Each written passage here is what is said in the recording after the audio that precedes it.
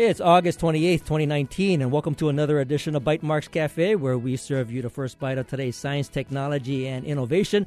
I'm Bert Lum. First up, we have Kate Matayoshi from Accelerate Hawaii.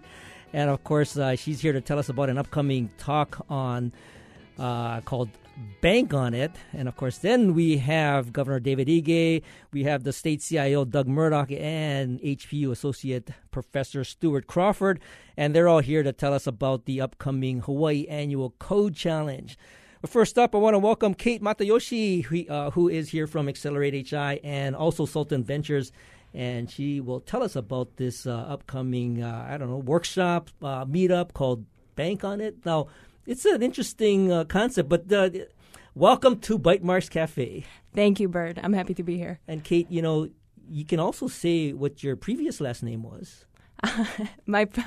So it's still my name, right? I just pushed it to the middle name, so Bert doesn't have too much trouble actually introducing me. But my full name is Katarina Polyakova Matayoshi. Oh, very good. Because I think a lot of people know you from your previous name, and I didn't want to fool people like thinking, well, who is this kid? So tell us. You want to tell us a little bit about Accelerate HI and what it has in store for us? Yeah, definitely. So this upcoming workshop, as you mentioned, Bank on It, is brought to you by Accelerate Hawaii, where our team is working with entrepreneurs and innovators to build viable businesses here in Hawaii by giving them access and connection to resources, expertise, as well as our network, right? And this upcoming workshop is actually part of the our workshop series called Get Money, which is a multi-part series showcasing various funding options for entrepreneurs, including venture and angel funding, grants, crowdfunding, as well as banking, right? Well, and banking is probably like the most conventional means of getting money. And, the idea of, what would you have to do to actually go to a bank and convince them that you should get a loan? And is that something that might be covered at this Yeah, definitely. seminar? That's exactly what it is. So we actually are bringing in an industry veteran, Dennis Wong, who is currently a senior business advisor at the Hawaii Small Business Development Center. And he has around 4 decades in finance industry, including multiple senior positions at local banks. So he knows a thing or two about bank loans, right? So therefore, this workshop, what you learn is, the current business climate and what it means to you, how to optimize your business plan and loan application, what are the top 5 things bankers look for when qualifying for loans, as well as what are the major pitfalls that you can easily avoid, right? So it's meant to provide actionable advice for the people that are looking to take that first step to go into a bank and have everything lined up that they can be, one of those top 20% of the small businesses that get actually approved for a loan. Now, in terms of the banks that you've been working with, are they a little bit more receptive to providing bank loans, especially to startups? Because what banks want is they want some guarantee that, that their money can be, paid back, basically, right? So they're looking for collateral, or they're looking for some kind of steady stream of revenue. But if you're a startup, it's a little bit early stage, and oftentimes, it's more of a higher risk. So have you seen banks take a little bit more chance with some of the startups? Yeah, definitely. Actually, we've been working with specifically with Rich Wacker from American Savings Bank, and they're starting to warming up to actually accepting or helping startup founders to actually get this business loans to expand their businesses. Right? There's still, I would say it's still pretty early. However, you see that the banks are taking the step in the right direction to actually supporting the entrepreneurs and innovators in the community as well, which are potentially a little bit on the earlier side. Well, and obviously the major banks that we have, American Savings, you have Central Pacific Bank, Bank of Hawaii, First Hawaiian Bank. They're very familiar with all the startup activities that are going on. From Mana up to Blue Startups, but. So good. They're warming up to, I guess, the ecosystem. Yeah, and as you mentioned, all of these banks, or representatives from the banks, you can see them in the community and getting to know local entrepreneurs and getting more integrated in the community, right? So I think that next steps is actually being able to support them from the banking perspective as well, right? So you have a banking seminar coming up. When is this going to be? So this one is going to be actually tomorrow at our office in downtown Honolulu in Pioneer Plaza. And we will start at 5 p.m. and it will go to like 6:30 p.m. with potentially some networking that you can get with the attendees as well as with the speakers. And then you have a series of these coming up. So when would be the next one after that? Yeah, so in the series, actually we have next Tuesday, we have a talk story with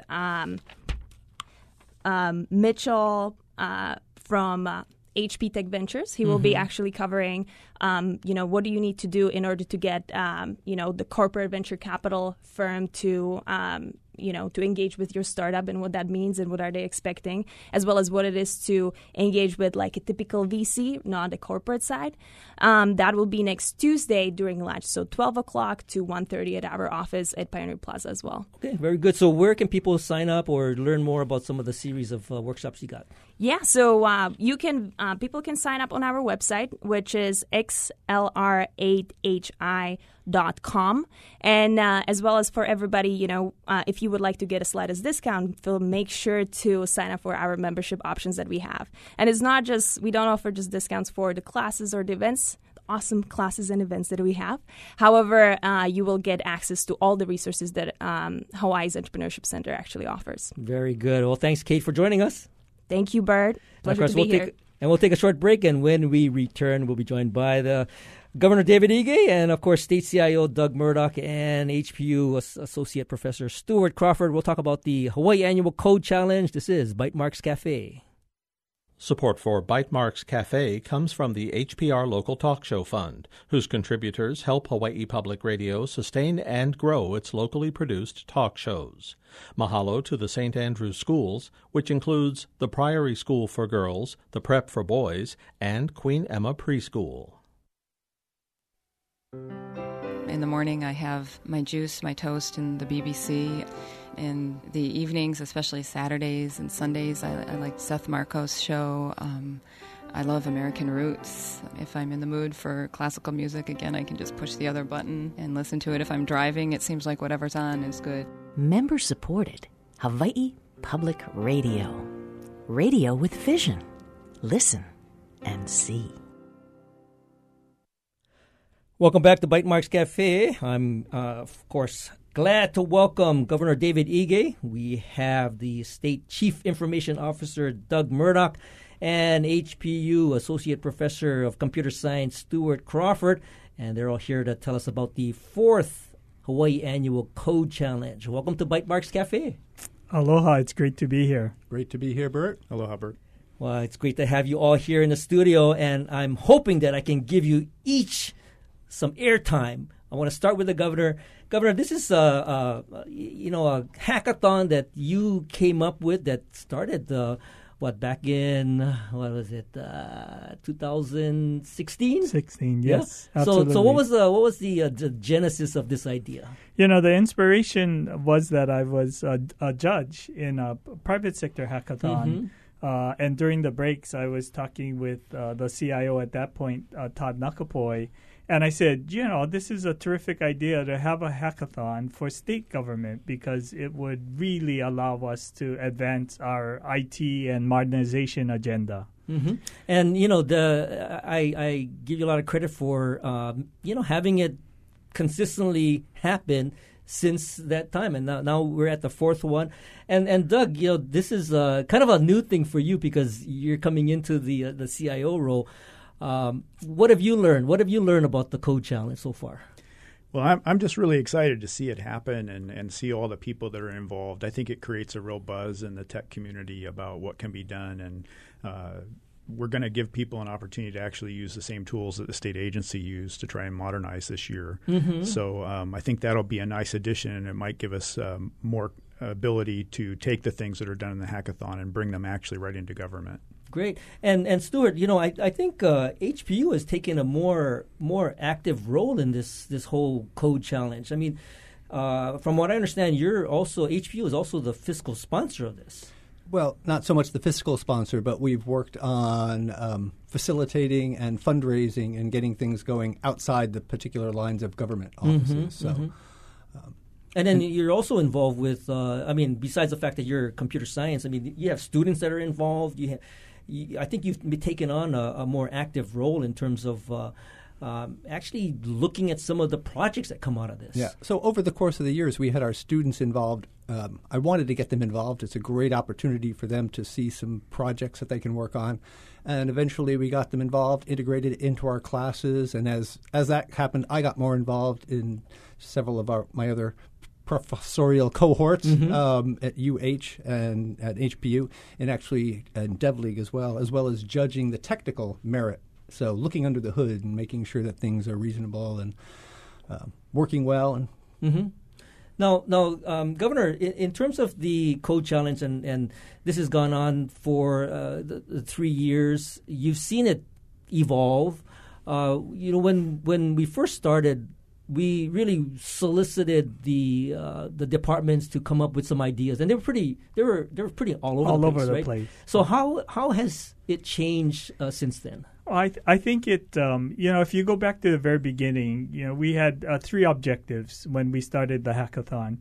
First is really how can we support the coding, the hacks, the business development, software development community. How can we get people excited? And, Stewart and HBU has been a real important part of that. How do we get the students involved in understanding in a high-pressure situation how they can do real applications that serve a purpose?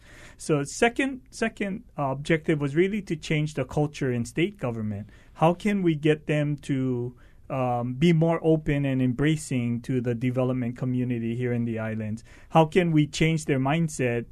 I'm trying to change the culture in state government to really stop relying so much on external consultants and really trying to build capacity internally so that they have a better understanding. And the third was really how can we serve the public better, in community engagement and public engagement in state government. But really, how can we use technology so that we can do more for less, which is what the taxpayer really wants to see. And getting the departments to really change their mindset and be open to talk about the challenges they have, to be able to work with the development community to discuss and refine different applications that they might be working on. And then I think most importantly, to become comfortable with these targeted development projects. It really, I've seen a tremendous difference. The first year we had to actively go out to talk to the agencies and try and recruit them and twist arms, that kind of stuff. But those departments and agencies that participated, became our best advertisement because they got so excited for the engagement that they were thinking already at the end of the first, what projects and what challenges can they put before the development community for the next cycle. And it's really grown each and every year. So, I'm excited for a lot of different reasons. We're getting more students. The agencies are getting more excited. We actually do get some products that help us be more efficient as government, and it really has changed the culture in our agencies to be more willing to engage the development community, more willing to look at technology projects to make government more efficient and effective, and really use the best tools to be outward-facing and make government data more accessible as well. I think the mere fact that government, especially some of the departments that maybe don't normally interact with the private sector or the citizens and have that sort of interaction and collaboration. I mean, that in and of itself helps to not only for the department to get an awareness, but for those citizens to actually get an awareness of what happens in government. Absolutely. I do think that there are benefits both ways. Clearly, our public servants and the agencies feel more comfortable with engaging and inviting the hacking community and the development community to be part of the solution. But it also, allows them to think about how they should present these challenges and in a way that the public can understand and more importantly, get some useful product out that allows them to be more efficient and effective. Now, Doug, I know you. This was before your time, but last year the theme was sustainability, and I know that's taken on a new sort of shape, and I guess this year is kind of about resilience. Maybe can you share a little bit of your thoughts on what does that mean? How do if I were a department that wanted to do a pitch, how would I start to think about how would it fit in the category of resilience? So resilience for us really is going beyond sustainability and saying, not only is what are things like in good times, but what would things be like in difficult times? So when there's a storm coming, where can I find water as a supply or other supplies I might need in the storm? If there's a doctor shortage, where can I find a doctor that has availability that can see me? So it's those more difficult challenges that you would have in a difficult time that we want to attack with the resiliency. Now, for ETS's role, ETS's role is pretty much to kind of engage those departments. So are there particular people within ETS that are going out and sort of reaching out to the departments and, getting some of their challenges? Right. We'll have outreach to the IT coordinators for each department and also to the business leaders in each department to encourage them to come forward with a challenge, something that's very hard for them to solve, and something that maybe uses some of the tools that they have in place or data that they have in place, because we want to bring the business processes that we have and the data that we have to the challenge to say, here's a problem and information that you can use to potentially solve it. Can you come up with a way to make the government run better? Well, no, that's great to hear, because it's really important that if the government has some kind of resource that the coders could get their hands on, that would help to better inform what that solution might be with actual data. Right, and we have some open data platforms. So we have data.hawaii.gov, and then we have an energy-related data platform that's available too. So there's a lot of data there that people can look at to try and solve the problem. I think previously, for example, somebody looked at one of our databases to look at agricultural sources to see where could they find different kinds of products. Where's coffee being grown? Where's chocolate being grown? Where's lettuce being grown? And in that way, they could use government information to solve a problem.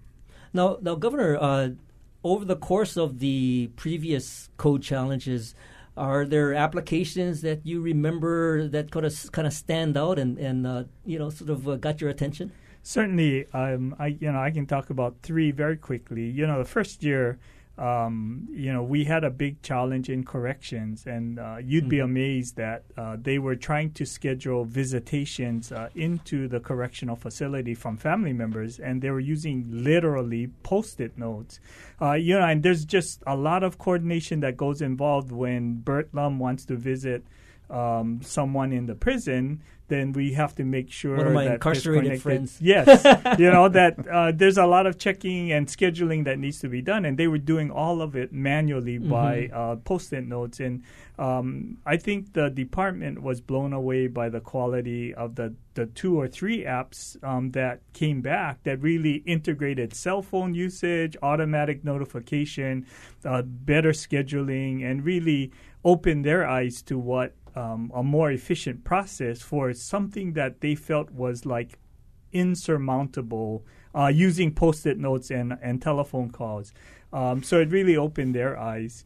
Last year the winner really focused on measurement of energy and reducing energy at the UH campuses. So, it's one of those things that there's lots of data available, but nobody's collecting it, or nobody's looking at it, or nobody's analyzing it. And so the several teams that worked on that project really put together great dashboards, ways of capturing the data, summarizing it in a way that's more useful, and really, helped us achieve the goal of being a zero carbon footprint for our university campuses by 2030. So those are the kinds of breakthroughs, I think, that are just really terrific and win-win for both the development community as well as the agencies. I do want to talk a little bit about what happens to some of these applications post-code challenge, but we'll hold that thought. We'll be right back after this short break to continue our conversations with Governor David Ige, State CIO Doug Murdoch, and HPU Professor Stuart Crawford about civic engagement and the Code Challenge. This is Bytemarks Cafe. Support for Bytemarks Cafe comes from the HPR Local Talk Show Fund, which helps Hawaii Public Radio sustain and grow its locally produced talk shows. Mahalo to contributors Locations, Haleakala Waldorf School, and Honolulu Waldorf School. Welcome back. This is Bytemarks Cafe. I'm Bert Lum, and if you're just joining us, we're talking to Governor David Ige, State CIO Doug Murdoch, and HPU Associate Professor Stuart Crawford about civic engagement and the Hawaii Annual Code Challenge. Right before the break, Governor was telling us about some of the applications that sort of stood out and actually got the attention of the judges during the previous code challenges. And Governor, what do you think? Where do these applications go post code challenge? I mean, because they're great ideas. Yeah, certainly. The first year was just a great idea. We didn't know exactly how it worked, so we didn't really think about what came next. But as we looked at the quality of products and the way that the hackathon is structured to engage the development community over a longer period of time, we really got terrific products out of the teams. Mm-hmm. So then the question becomes, well, what do we do, or how do we incorporate it? As you know, the state has this onerous procurement process, and trying to figure out how we would be able to procure the products afterwards was just a nightmare. Mm-hmm. But, I think we've learned from that. We set better guidelines about who owns the intellectual property of the projects that are offered.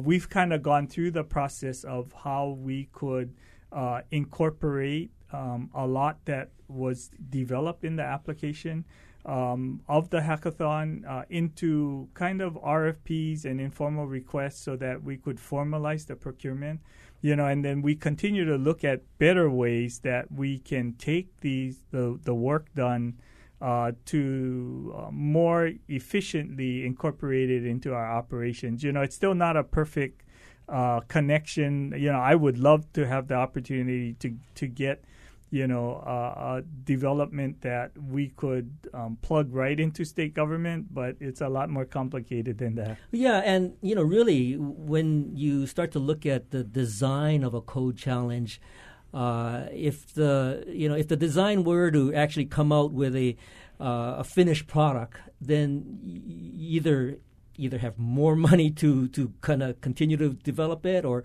you have a process by which you could incorporate it into the state government processes. But I think in terms of the design of the code challenge, I mean, if it's just a matter of having that civic engagement, having citizens and government really have an opportunity to interact with each other and innovate, ideate, come up with some cool ideas, I think that in and of itself is a worthy effort.